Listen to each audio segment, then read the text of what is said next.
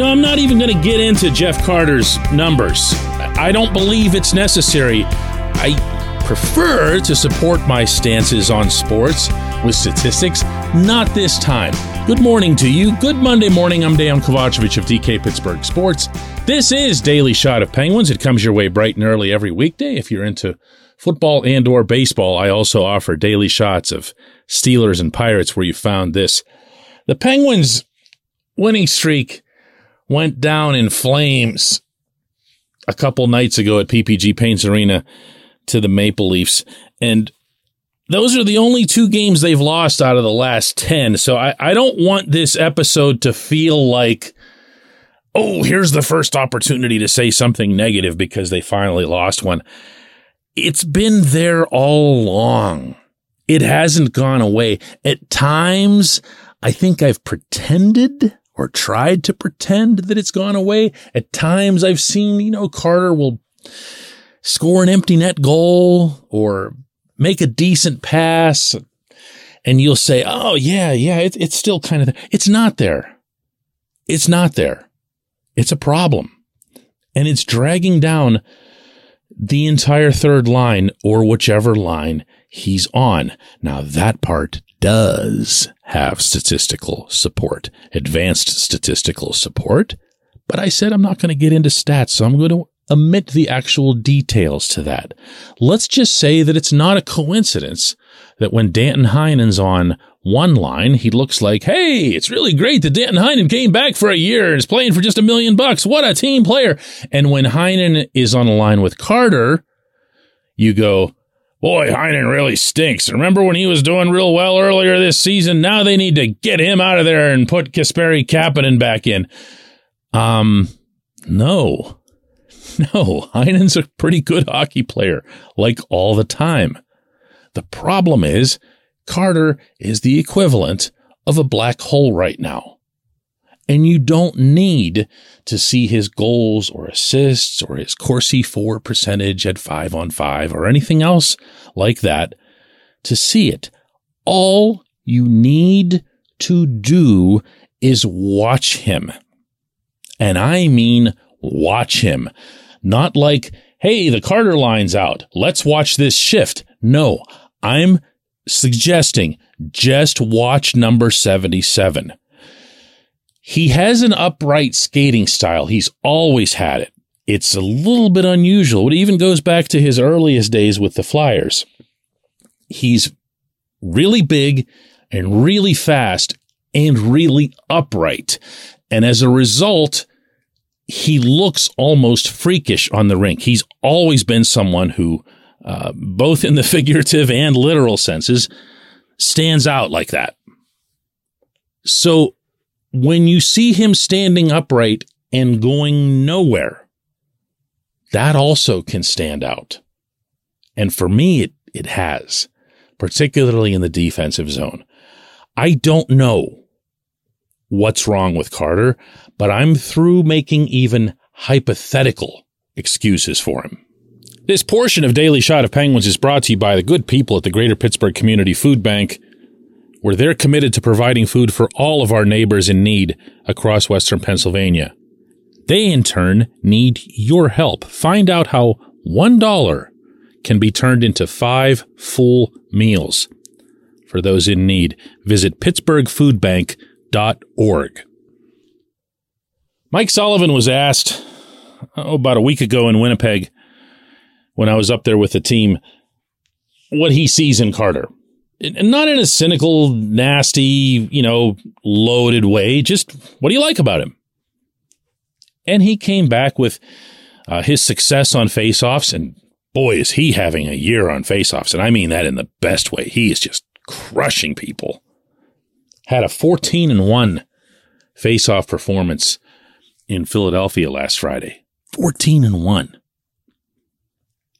And he also liked his ability to, participate on Power Play 2, to be a contributor to the penalty kill unit, and that he can move from center to the wing.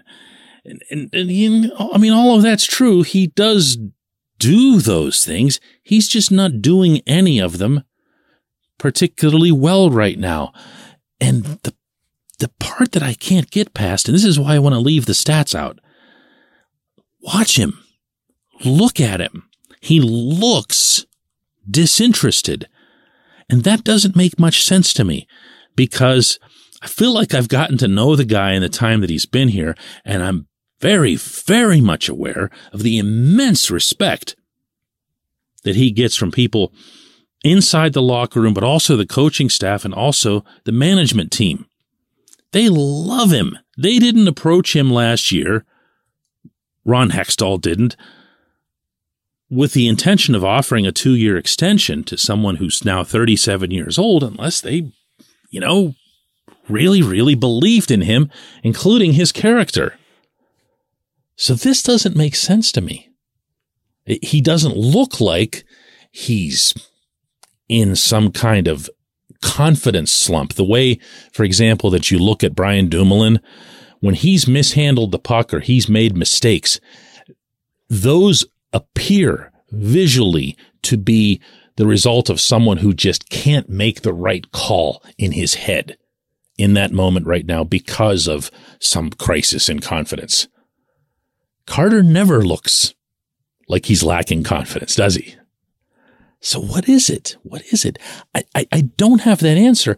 And there's absolutely no one within the Penguins who would acknowledge it on the record or off the record, such as their respect level for him. So what is this? Am I nuts? Am I seeing something that no one else is seeing? Is this like a unicorn thing? I don't get it. But here's what I do get.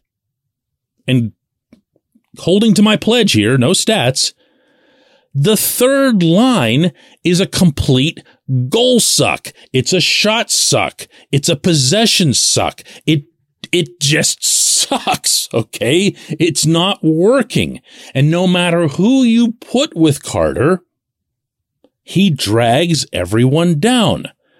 The obvious solution for this would be to have someone else be the centerman and have Carter take on fewer defensive responsibilities, fewer F3 responsibilities as well, coming back on the trackbacks and the back checks. But then you're taking a guy out of the circle who's, 14-1 against the Flyers. What a weird situation. Let me know. You know what I'm saying? Let me know wherever you see feedback for this show, wherever you see comments available to you. You tell me, am I nuts here? When we come back, J1Q.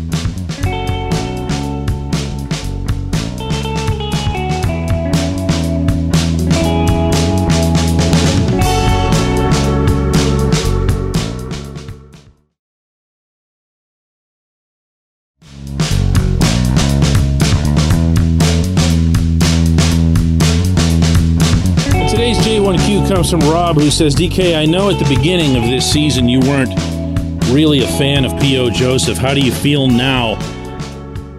Rob, the first response I have is that I didn't really put it like that. What I said about P.O. was that I felt like he needed to prove something. There's a big, big, big difference between that and saying I'm not a fan of the guy or that I don't have hope that he can improve. In fact, every time I would mention, per my own recollection, something about P.O., I would go out of my way to go back to his initial span in the NHL, in which he was like the best player on the rink for a period of about a week or two. And it was jarring how good he was. So I never looked at P.O. and said, yeah, he stinks. Just get rid of him. Let's just do that. What I said was it's time for him to get on the horse. And if he doesn't get on the horse, then it's time to move on. Well, guess what? He got on. So that's to his credit. The coaching staff made that very, very clear to him at the beginning of training camp, and he's the one who came through. So now that I've hopefully clarified that, here are some actual stats since my pledge only applied to the opening segment. He's got a 52.43 Corsi IV percentage at 5-on-5. That is number one among the team's defensemen. If you don't know what that means, I'll keep this simple. When he's on the ice, the Penguins generate 52.43% of all of the shot attempts taken. The other guys, of course, get the rest. That figure is the highest of any defenseman on the team, including Marcus Pettersson, although it should be pointed out, always whenever you do these, that sample size matters. P.O. has played not as much as Marcus. Marcus has still been the team's best defenseman overall. P.O. has been on the ice for 8 goals against at 5-on-5 in his 18 games played. That's really good. That's not advanced or fancy. That's just really simple and really good. He's been a good player. And being that he's young, being that he's mobile, being that he can still contribute more, especially on the offensive zone, these are all pluses across the board. I don't have anything remotely negative to say about P.O. Joseph. And if my, basically challenging him to step out or, stop being part of our discussions was seen as negative by you, I'm not sure what to say. I know exactly how I felt about the kid for a long time, and I feel that much more strongly now. I appreciate the question. I appreciate everyone listening to Daily Shot of Penguins, and we'll do another one of these tomorrow in advance of the game against the Hurricanes.